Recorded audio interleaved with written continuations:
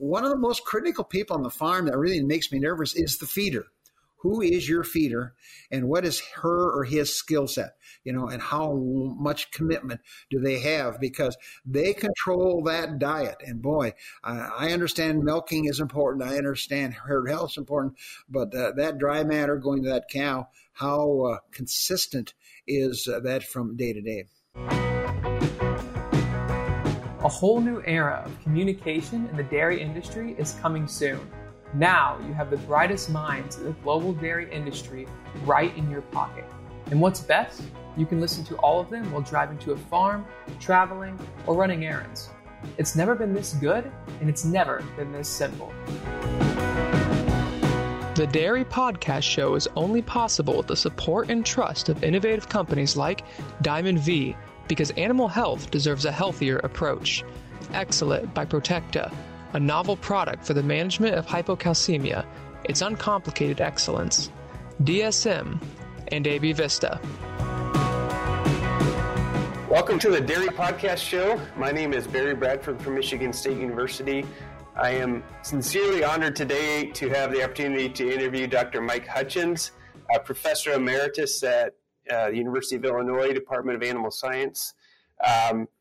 Dr. Hutjens is very, very well known in the dairy world. He can tell us if this is up to date, but last I knew he was giving 60 to 70 talks a year at lots of big events, online webinars. Has been very innovative in adopting new technologies to be effective in his extension work, and has not slowed down one step as far as I can tell since he officially retired. So, Dr. Hutjens, thank you so much for being here with us today. It's my pleasure and honor, Barry, to join the Dairy Podcast, and hopefully we'll have some good discussion and points that listeners will enjoy. Absolutely. So can you start with giving us a little bit of background of how did you end up as a professor in dairy science? Like, what got you here? Well, it's interesting, and we won't try to go too long on this, but I grew up on a dairy farm near Green Bay, Wisconsin, so that kind of plants the seed, active in 4-H and FFA and all those organizations as well. I then had the opportunity to go to the University of Wisconsin-Madison, and where I got all my 3 degrees. And yes, I know you're supposed to move around, but for me, it was just a better fit. I got my master's in mastitis detection on DNA analysis, and then on PhD in the ruminant nutrition area. So that's kind of how it started. Then I went on and spent 8 years at the University of Minnesota from 1971 to 1979 as extension dairy specialist. And unfortunately, on timely death there, I also assumed some teaching responsibility added on when that individual passed on. Then in 1979, I had a chance to go to the University of Illinois, and that's where I made it home for 32 years. So basically, I had 40 years primarily in the extension and teaching arena. I had no research appointment, which has been unusual, and probably you would not find that anymore here at the University of Illinois or perhaps even Michigan State. Right. Okay. Very good. Tell me a little bit about, I'm curious, you switched from working on mastitis in your master's, you said, to nutrition focus for your PhD. What was the evolution of your interest there, I guess? Well, Barry, it's interesting because I stayed with the same major professor, Dr. L.H. Schultz at Wisconsin. I really was very comfortable with his style. He's an interesting professor. He always wore a tie every day. Even when we took blood samples at the farm, he had his tie on. So he was a very professional individual. When I got my master's degree, I did it in mastitis. And then I said, since I'm not changing to another university, I probably need to go to a different program area. And he also had an area in his research lab that had on ruminant nutrition. He did some classic work on NICE and metabolism. Milk fat depression was an area he worked on. And so I said, well, let's do that. So that's why the 2 different areas rather than switching universities. My goal was to get done. We were married at the time and had a child. And I'm saying, living as a graduate student, it's pretty a meager living as far as that goes. So it barely pays for diapers, right? Yeah. Oh, that's really fascinating. Thanks for sharing that.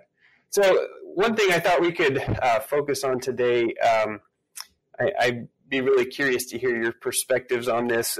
So you've been kind of in the dairy research world through a window of time where analysis and understanding of fiber has really evolved, right, over your career, even going back to when NDF was first defined. And I wonder if you could kind of talk us through the way you think about that evolution over the last 30 or 40 years. Well, I think, Barry, the whole topic of fiber to me is quite exciting. To me, it's one of the real cutting edge places we're at right now, not only in research area, but also on farms.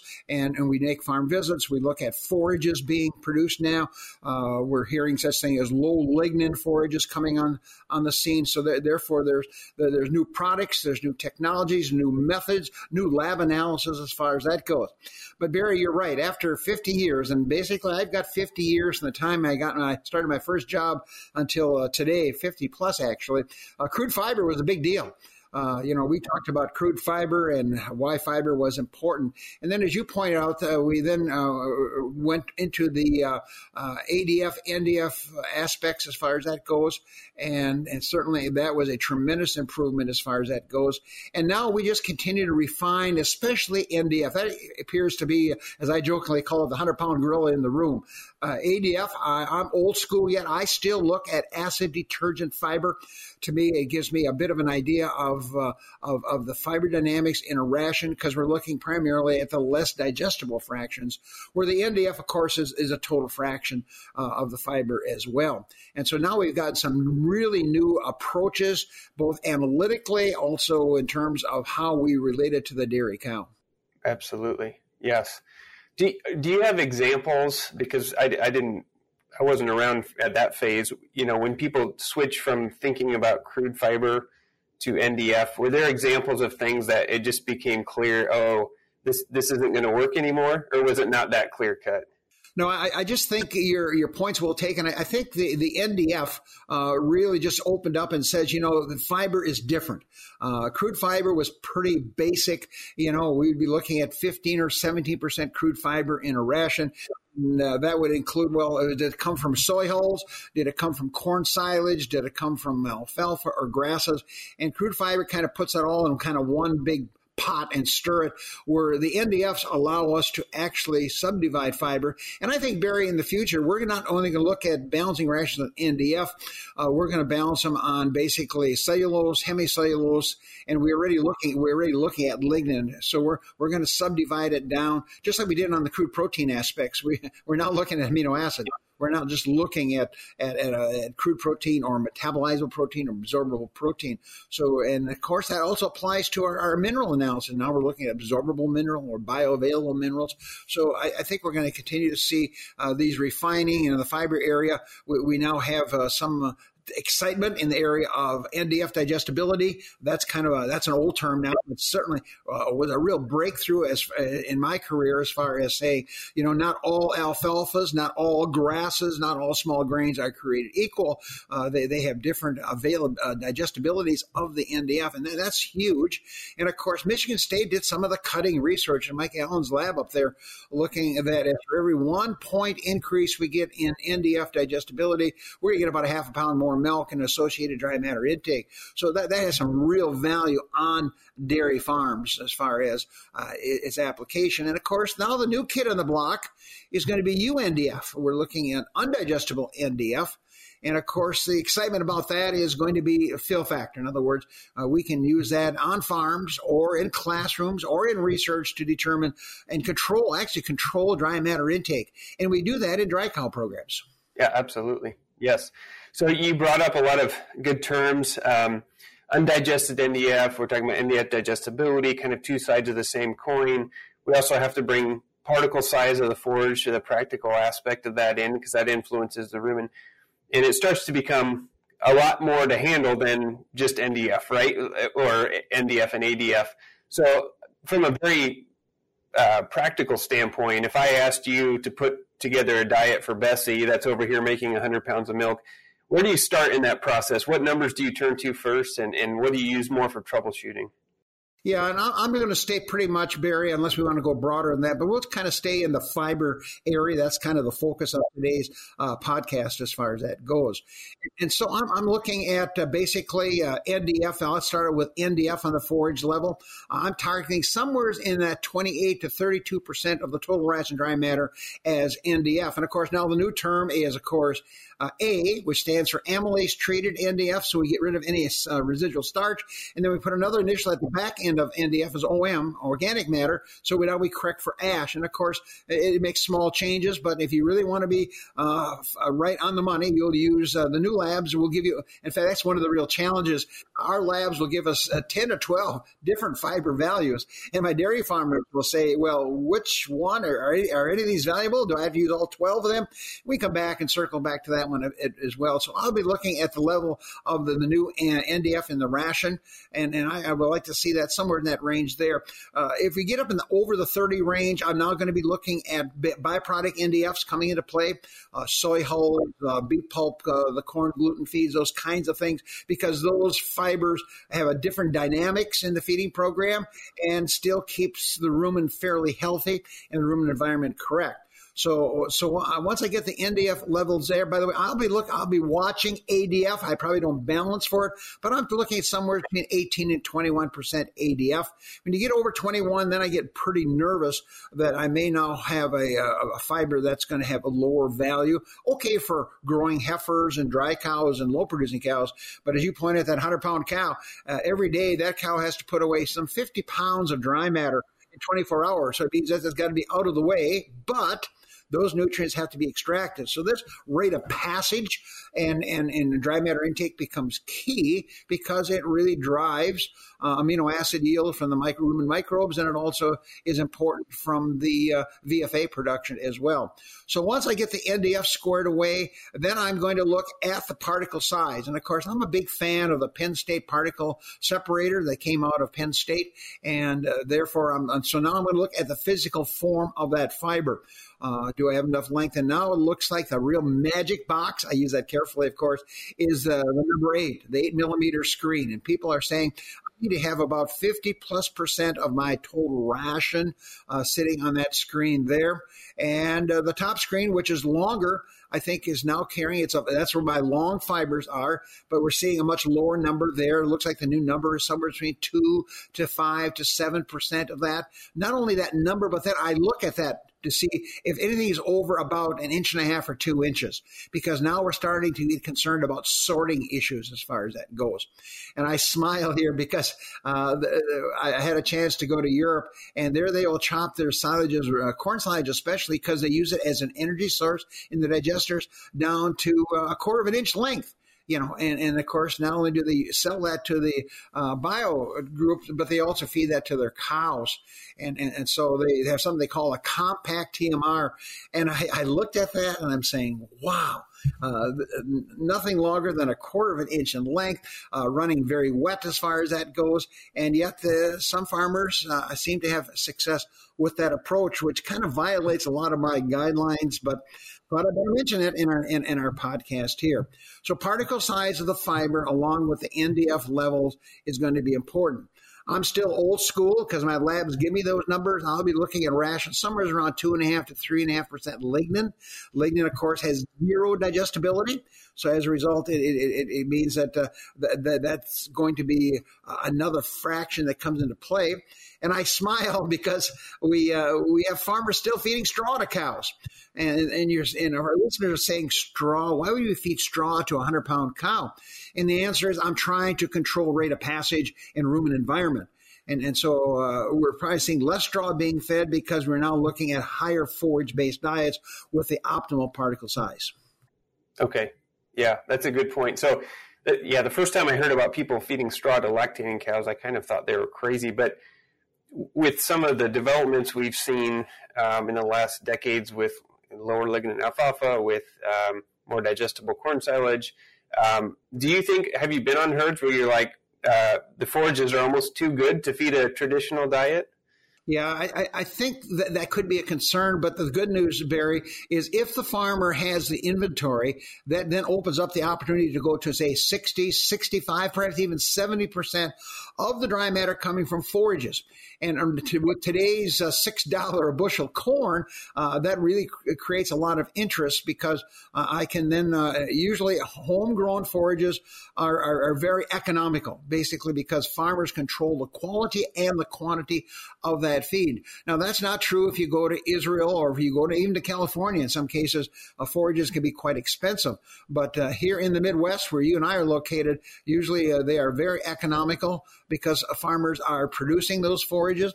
And the good news is, in most cases, the market value of those forages are twice the cost of production. Although nowadays, with higher fuel and fertilizer prices, that thumb rule may no longer be true.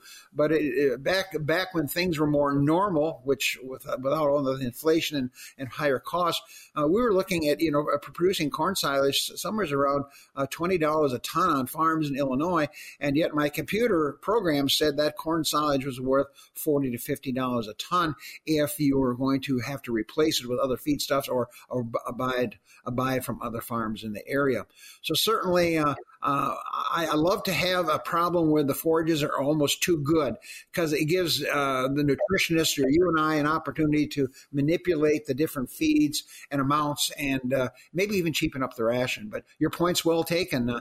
That question comes up: if I use low lignin alfalfa and low lignin sorghum sudan grass and BMR corn silage, where's my fiber going to come from? And of course, if it's not processed correctly and fed at adequate levels, then the old straw thumb rule comes into play that may be needed to maintain good rumen health. Absolutely. Yeah. I think all your points are excellent. I think it's going to be interesting to watch over the next decades in the middle part of the country here if land prices continue to escalate at the rate they're going. And obviously, if you're grandfathered in, you own the land, then that's one thing. But the economics on some of that's going to be heavily influenced by land costs, I think. Yeah, Barry, I think your point's well taken in the podcast. You get down here in Illinois and some of this really lush land that's going because it's close. It's located correctly. The speculators coming in, $14,000, $15,000 an acre. I think it's really tough to put a pencil to that and make money from that aspect there. But then again, I smile. I just saw recently that our land prices in this last year went up 22% in Illinois. Now, where else could you invest some of your money and get a 22% return on investment? And as my dad always said, bless his soul, they aren't making any more of that land. So in other words, it's a pretty fine input, unlike gold or oil or other inputs we can take a look at. Yeah, absolutely.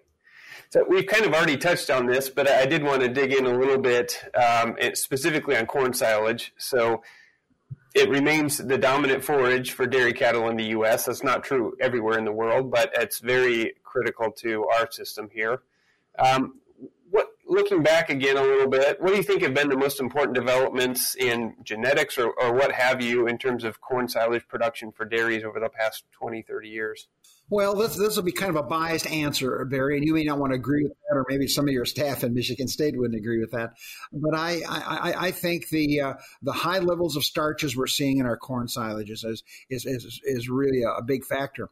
Here in Illinois, if you aren't producing corn silage that's going to be in the mid 30% starch, then you might want to look at a different hybrid or a different day length or whatever the case is going to be. So certainly the tremendous yields of starches and digestible NDF. And that's another new factor I think that has really come into play, and that is trying to select what we call corn silage hybrids. These are corn silage or hybrids that are bred specifically for both starch content and NDF digestibility, along with yield. And of course, now we're putting all the other traits on top of this. So nowadays we're looking at the ability to reduce some of the risks with insect diseases, fungal diseases, and then weed control as well. So the corn silage that my dad had, certainly back in the 50s and 60s, certainly is not what we're seeing here in the 2020 time window as well. So genetics have become a really big factor in that, and just a lot of different choices farmers can take a look at. Certainly, the kernel processor, which is a relatively new technology, has really come into play, where now we can do a very precise job of breaking the corn kernels and, in fact, ripping open some of the plant material to make it more accessible for the rumen microbes. So the kernel processor, to me, has been a big factor on corn silage. And, of course, all dairymen now are doing kernel processing score. The University of Wisconsin developed a really nice system that actually uses a series of sieves and tells us, what percent of the starch is properly processed. And we're looking, used to be the thumb rule was as kernel processing score is 70. You've done a bang up job. Good for you. And now the good farmers are saying, boy, we're shooting for 80. We're going to squeeze all that starch out of that corn silage and make it available for my dairy cows in either in the rumen or in the small intestine. So I think the new hybrids we have, and of course now we're starting to ask for hybrids that be more drought resistant with the changing environments we're facing here. We know some hybrids can handle drought very, very nicely. Here in the Midwest, we have something called tar spot. A new infection that affects corn. And we already know there are hybrids that are much more tolerant to that in terms of an impact tar spot will have. Because tar spot, when we first hit it about 3 years ago in Illinois, it literally killed the corn crop. And we had guys in August, the corn just died. And boy, they had days to try to process it, to try to make it a feed that they can still salvage for the dairy cattle. And in most cases, it got so dry, it turned out to be a very marginal corn silage. So not all corn silage in Illinois turns out perfect, and there's all kinds of management conditions we got to take a look at. Typical fresh cow incidence of clinical hypocalcemia is 3 to 6%, while subclinical hypocalcemia affects 50% or more of mature cows. Based on cutting-edge research, Excellent offers a new approach that is both effective and easy to use. For more information, visit www.protecta.com. Yeah, it is shocking, that tar spot, how quickly the corn dries down. It just makes it very challenging. But yeah, I think there's room for a lot of progress on the disease resistance side, but it seems like we've already made a lot of progress from my vantage point on weather resilience. I compared to when I was a kid, what these corn genetics can handle in terms of variable rain patterns, I think is pretty astounding. Yeah, we're really impressed here, Barry. We're sitting in Champaign, Illinois, Champaign-Urbana, and literally we're one of the drought spots in the Midwest, and yet the crops look super, and so it looks like that these corn crops and even the soybeans look good. Of course, those combines in the next 3 or 4 weeks will take all doubt away, or in a month, to know where we're at. It's just amazing how good this crops look, and part of the corn crop we think was that we had a very wet. Fairly a lot of subsoil, and the corn got a good jump start, even though it was late this year. Those roots went down, and so I think we until I think we got about 1.5 inches, 2 inches of rain after the mid of June all the way through July, and yet that corn crop just kept coming and looked really quite good. So again, some of the amazing plant responses to those stresses are pretty amazing to me. Yep.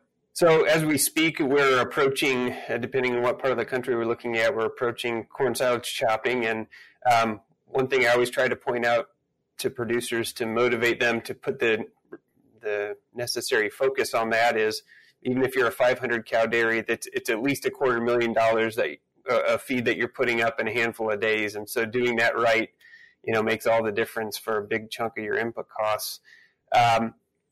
But of course, there's 1,000 pieces of advice around corn silage. So if you had to boil it down to 3 top pieces of advice about how to make the most out of your corn silage, all the way from growing the corn to harvesting to feeding it, what would your top 3 be?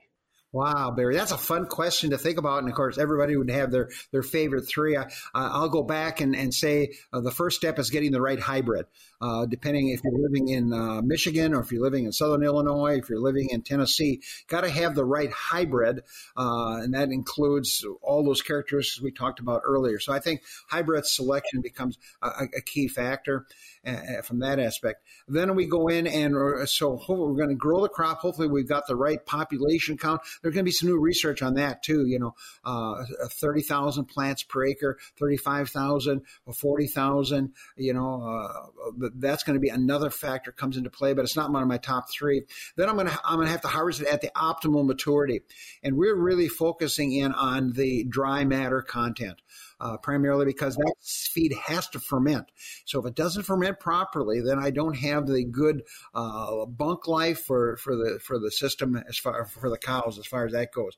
The old thumb rule is 2/3 milk, 1/3 milk line, 2/3 starch line. That's a nice thumb rule because it shows again a stage of maturity. But depending on growing seasons and hybrids, sometimes that will end up having the wrong dry matter as far as that goes. And then of course, once I've harvested it, and of course, we already talked about kernel processing. It's not my list of three. Then it's going to be, how do I really pack it? How do I pack it and preserve the quality? So now I'm looking at excluding oxygen, putting a side inoculant on, packing it, covering it with an oxygen barrier if I'm in a bunker or pile as far as that goes, and trying to exclude the oxygen. The good news, Barry, there are some new inoculants out that actually will grab some of the oxygen and tie it up and convert it, and that's kind of new research as well. So let's review that for our listeners. Number one, hybrid selection. Number two, the optimal stage of maturity. And then third of all, a good job of preserving it so that when I want to feed it to my cows, I've got a quality product that has good bunk stability and feed bunk stability as well. Very good. That's good argument for those three. I like that. So if we take a little broader vantage point and think about overall dairy management, obviously nutrition, we're biased, is the most important piece. But where do you think feed efficiency sits in your list of key performance indicators? Is it at the top? How critical is that to having a profitable dairy? Well, I'm a little biased on that, Barry, because I think feed efficiency is one of the most powerful tools I have in my toolbox, and I use it for a couple of different reasons. One of the reasons I like feed efficiency, and that is because it's looking at milk yield on an energy-corrected basis. So we're taking out variation of milk fat and protein levels here and say, okay, my herd is averaging 80 pounds. Let's say it's 80 pounds of energy-corrected milk. Then that farmer is going to tell me how many pounds of dry matter this cow is going to consume. So let's make it simpler. Let's say it's 75 pounds of actual fat, energy-corrected milk, and then they eat 50 pounds of dry matter. This is what they consume. And so I now can relate those two very important factors, milk yield and dry matter intake. That feed efficiency I can see, and your listeners can see, is 1.5. And that's in other words, I'm getting 1.5 pounds or kilograms, if you want to use the metric system, per pound of dry matter consumed by the cow. And we know our really high producing cows, that feed efficiency goes up to as high as 1.7 to 1.8 at this point. And so it allows me to look at two very important characteristics of profitability: milk yield and dry matter intake. Dry matter now, or feed is going to account for probably 50, with higher feed prices now, but everything's gone up as well, 50%, 60% of the cost of milk production. The beauty of it, of course, it has an economic value. Nowadays, each point, in other words, I go from 1.5 to 1.6, that's going to be worth somewhere around 35 to 40 cents more profit because I get the same milk, but my cows eat less dry matter. So now it goes back to our earlier discussion about rate of passage, good rumen fermentation, those kinds of factors as well. And then, of course, I'll have different groups on my farms. Most farms, our larger farms specifically, will have maybe a high group, a low group, a group of heifers.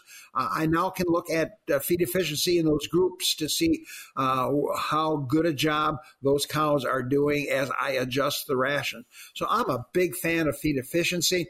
We have a fun PowerPoint. There's 18, I counted, there's probably more than that, 18 different factors on a farm that will impact your feed efficiency. And so the question is, if yours is too low, which one of those factors are really missing? And in Barry, what's amazing to me, well, one of the big ones is going to be fertility. In other words, I've got to have my cows calving every 13 months. And if they calve 15 or 16 months, now I have way too many days at the tail end of the lactation. And so I lose feed efficiency. And it has nothing to do with your diet, Barry, you put together, or your corn silage, or your fiber levels as well. Somatic cell count becomes a big factor as well. And of course, the other big factor is going to be the digestibility of the ration. And that goes right back to our podcast here on NDF digestibilities and factors like that. Great. So one thing that I've learned in the last year doing a number of feed program audits on farms in Michigan in particular is I guess I've been a little bit surprised how few farms are even using the feeding software at a basic level, to where probably less than 10% of the farms that I've looked at carefully are doing a decent job of measuring pushouts so that they actually have a decent number for dry matter intake. What's your experience? Is that similar across the country? Yeah, that's a big factor. I'll answer two ways, Barry. One of our very best herds in Illinois, he feeds to an empty bunk. So he doesn't have to worry about weigh-backs, because remember, on feed efficiency, we don't count that against the calculation. It's only the feed, the dry matter the cow consumes. And so we have that big argument. This is one of our best herds in the state. And I said, you could be even a lot better if you do it right. But he smiles and says, well, I think 102-pound tank average is enough. And I'll live with that as from that aspect there. But you're right. A lot of farmers, have no idea what that push out is going to be. Our thumb rule is, maybe yours would be a little different, Barry, and that with our relatively high feed prices, we're looking at a push out of around 2 or 3% of the total ration dry matter. So, if cows are eating 50 pounds of dry matter, and I always talk dry matter, then I'm going to maybe have about a pound of leftover feed that is there. If a cow or a group of cows are still hungry, they can still eat that feed, or I push that out because it may be sorted or it may have gone through a secondary fermentation, and then I will push that feed out and hopefully recycle that through another livestock group on the farm. The ideal one is if the farm has some dairy beef, that's a very logical place to stick it, or some farmers will put it on heifers. But then again, some of our bigger farms do not have dairy beef. They don't have replacement heifers. And in some cases, they even ship in the dry cows to a different location. So as the farmer said, if I got a weigh back, what am I going to do with it? I'm not going to throw away that dry matter. And that dry matter here in Illinois, about 14 cents a pound, 14 to 15 cents. You go to California, it's higher. If you go to further east, it might be a little bit lower. But anyway, that's kind of where we're at. And so that weigh back has real value. So first of all, a lot of farmers don't measure it. Second of all, what is that number? And then what are you doing with the way back on those farms? So you're right. A lot of farmers have no idea what that amount is. We do have farmers that will pick that up, push it out once a day. There is some research that say if we could push it out twice a day, and that's kind of like a clean plate. You and I would eat a clean plate every day. Maybe the cow needs the same thing. They'll push it out and then they'll put it back in their wagons and actually weigh it as far as that goes. And then we have some farmers that will actually test it, so they know what that nutrient value is. So if they put it into a heifer diet or something like that, they can, if a heifer eats 4 pounds of a weigh back on average, we pretty much know the protein, energy, fiber content of that weigh back. And of course, it varies from day to day, but still we can adjust rations for growing heifers very nicely. Absolutely. Well, I think you made a good pitch for feed efficiency as being a really important KPI for dairies, and if people buy into that, maybe it's worth investing a little bit of effort and time into trying to determine dry matter intake, at least occasionally, maybe once a week or something like that. Yeah, Barry, we have a farmer here in our state that he's got it all set up, mechanized. He gets feed efficiency every milking because he has got a flow meter on his tank, so he knows from a group of cows, and his group of cows are typically 400 cows, so he'll know how many pounds of milk comes out of that pen each day.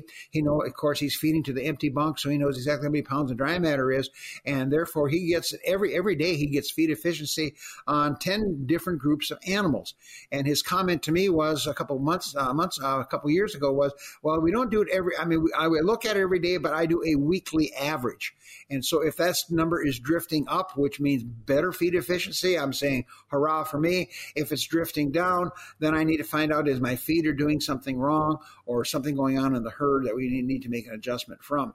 So with these new tools we have on farms, the ability to know exactly what the pounds, the makeup of those TMRs going in there, and milk yield, we can really fine tune this program very, very nicely. And I smile here because one of the most critical people on the farm that really makes me nervous is the feeder. Who is your feeder, and what is her or his skill set, and how much commitment do they have, because they control that diet. And boy, I understand milking is important. I understand herd health is important, but that dry matter going to that cow, how consistent is that from day to day? Absolutely. I'm going to shift gears a little here, Mike, and I don't want to embarrass you, but I've been on several conference planning committees, and often we'll get surveys back from attendees. And I think any conference you've ever been in, I would put all my money on you as having the highest ratings from attendees. So I wanted to ask you, what do you think is the key to being an effective educator in general, or a communicator, especially in a technical realm? Well, I think, Barry, that's a really fun question to sort through and think about. Number one, I guess I need to know my audience, who is in the audience. At times we will speak to students, obviously in classroom environment. We will talk to dairy farmers. In some case, we need to know, are these very large dairy farms with thousands of cows, or 400 cows, 300 cow, 200 cow dairy? Because I think how we may pitch the information becomes really important. So kind of knowing your crowd. One of professor no longer with us at the University of Wisconsin, when I left to go to Minnesota as extension dairyman, he told me, Mike, there's two things I want to challenge you with. One is what you say. In other words, current, up to date, applicable to the farm. Take-home messages.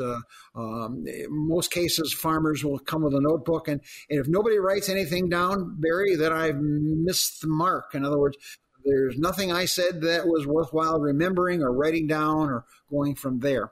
And then the third factor would come into play, and that is how you deliver it. And that was one of my really big challenges in the first couple of years going to the University of Minnesota was, well, how do I package this? How much humor do we bring into play? How much fun do we have? How do we get farmers to actually listen there for an hour and a half or 2 hours at this point? And so I had to beg, borrow, and steal. I watched a lot of my colleagues present information and said, gee, that's kind of neat how he or she did that.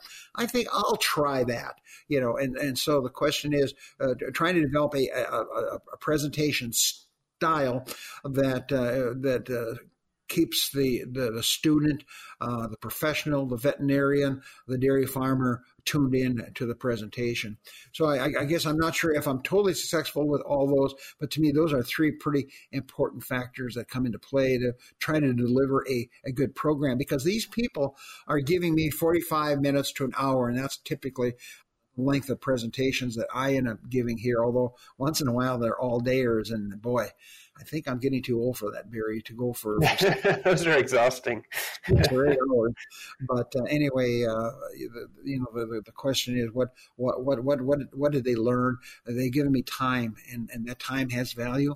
And if they just sat there and drank coffee and maybe ate a donut, maybe if that's your goal, good for you. But hopefully they came to sit down and listen and said, maybe there is a couple nuggets that we can take home. And that's my job.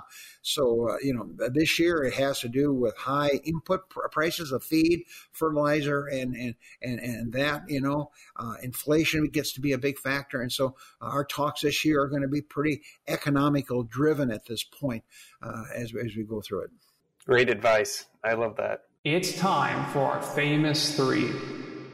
Okay, we've got three wrap-up questions that we ask every guest, and I'm on the edge of my seat, so to speak, to hear what your responses here will be. So first one, what's your favorite dairy-related book or resource? Well, Barry, your listeners are going to smile because I'm going to say Hordes, Dairymen, and Professional Dairy magazines. And I think that they were my first choice. because they are very current. They have cutting edge. What's going on right now in the field? It comes out once or twice a month. And they have writers both from the industry and from the universities and dairy farmers themselves with material in the publications. And Barry, when Hordes Dairyman comes in my mailbox, I have to read that in the next day or two because there's always a risk someone's going to call up and say, gee, Mike, did you see what Michigan State said about this or that? And if you don't read the magazine, then you're between, well, you can't answer the question or make the comment. So that is my first choice. And so I rate that number one. Number two, your listeners probably won't be surprised. Journal of Dairy Science is my number two choice. That's the most recent research. I must admit there's probably out of every one of those booklets, there's 5 or 6 articles that are what I call keepers. I smile because in my dairy magazines, I tear out what I call the keeper articles so I can find them quickly and file them and get access to them. And then the third one, which may surprise you a little bit, and that is the various NRCs. And of course, I smile because the new one just came out, and it's a 487 pages of cutting-edge research summary, and I can refer to that when questions come in on a mineral, for example, or an amino acid. I've got a wonderful resource there. So those would be my 3. I know you only want one, but if I had to pick one, it'd be my 2 dairy magazines. Fair enough. You at least listed a first choice. Okay, good. What is your favorite book or resource outside of agriculture? Well, it's interesting because I'm going to cheat on you again, Barry. In terms of the non-fictional, I really enjoy reading history. So, one of the books I really enjoyed was The Greatest Generation by Tom Brokaw. And so I like those kinds of publications there. And if you go to the fiction, I'm a big John Grisham fan. So I just love their books. And in fact, some of them end up being movies as well. So I cheated on you again, so I give you 2 different examples. Those are good. I like that. And lastly, in your opinion, what sets successful dairy professionals apart from those who are less successful? Yeah, and again, Barry, my apology, I'm going to cheat on you again. I'm going to look at universities, for example, that group of professionals, and basically I was primarily in extension and teaching. And so I'm looking there that, first of all, you really have to love teaching. You have to enjoy teaching students or teaching dairy farmers or teaching adults because it's all in the education business as far as that goes. Then you also have to stay very current, especially if you're talking to dairy farmers. You can't talk about the old stuff. You got to be sure you're there from that aspect. And then, of course, we mentioned earlier the delivery system. I think those are those characteristics from the land-grad college or the university side. If I'm in a dairy professional working with dairy farmers, specifically a feed company, a genetics company, a feed additive company, then I guess I look at such things as the training these people have and their background. So they can talk the language. And that's going to be a big challenge because a lot of my students coming to the University of Illinois and going to grad school may be deficient in that area. So at times they will join us making farm trips. When I was still teaching there, I'd say, well, we're going to go to a farm here. Any grad students want to ride along? We're going to do a walkthrough on a farm. And we normally would get 2 or 3 students depending on their schedule. So background training will be important. Certainly the ability to be responsive. So when a farmer calls, you can't wait 2 weeks to get a response back. So you got to be responsive to him and be available as far as that goes. And then be cutting edge, be aware of what's going on. So those are when you say dairy professionals, I kind of broke it into a university aspect and then also an industry in the field aspects. Good advice, Mike. Thank you. Great answers. Well, I think that about wraps us up for today. Thank you so much, Dr. Hutjens, for spending time talking through this. I think that'll be a fantastic episode for people to listen to. Very good. Well, thanks very much, Barry, for the invitation, opportunity to be part of your program here today, and wish you the very best coming up in 2023. Thank you. And with that, this is Barry Bradford signing off. Please don't forget to subscribe to the Dairy Podcast Show to hear more excellent content like this.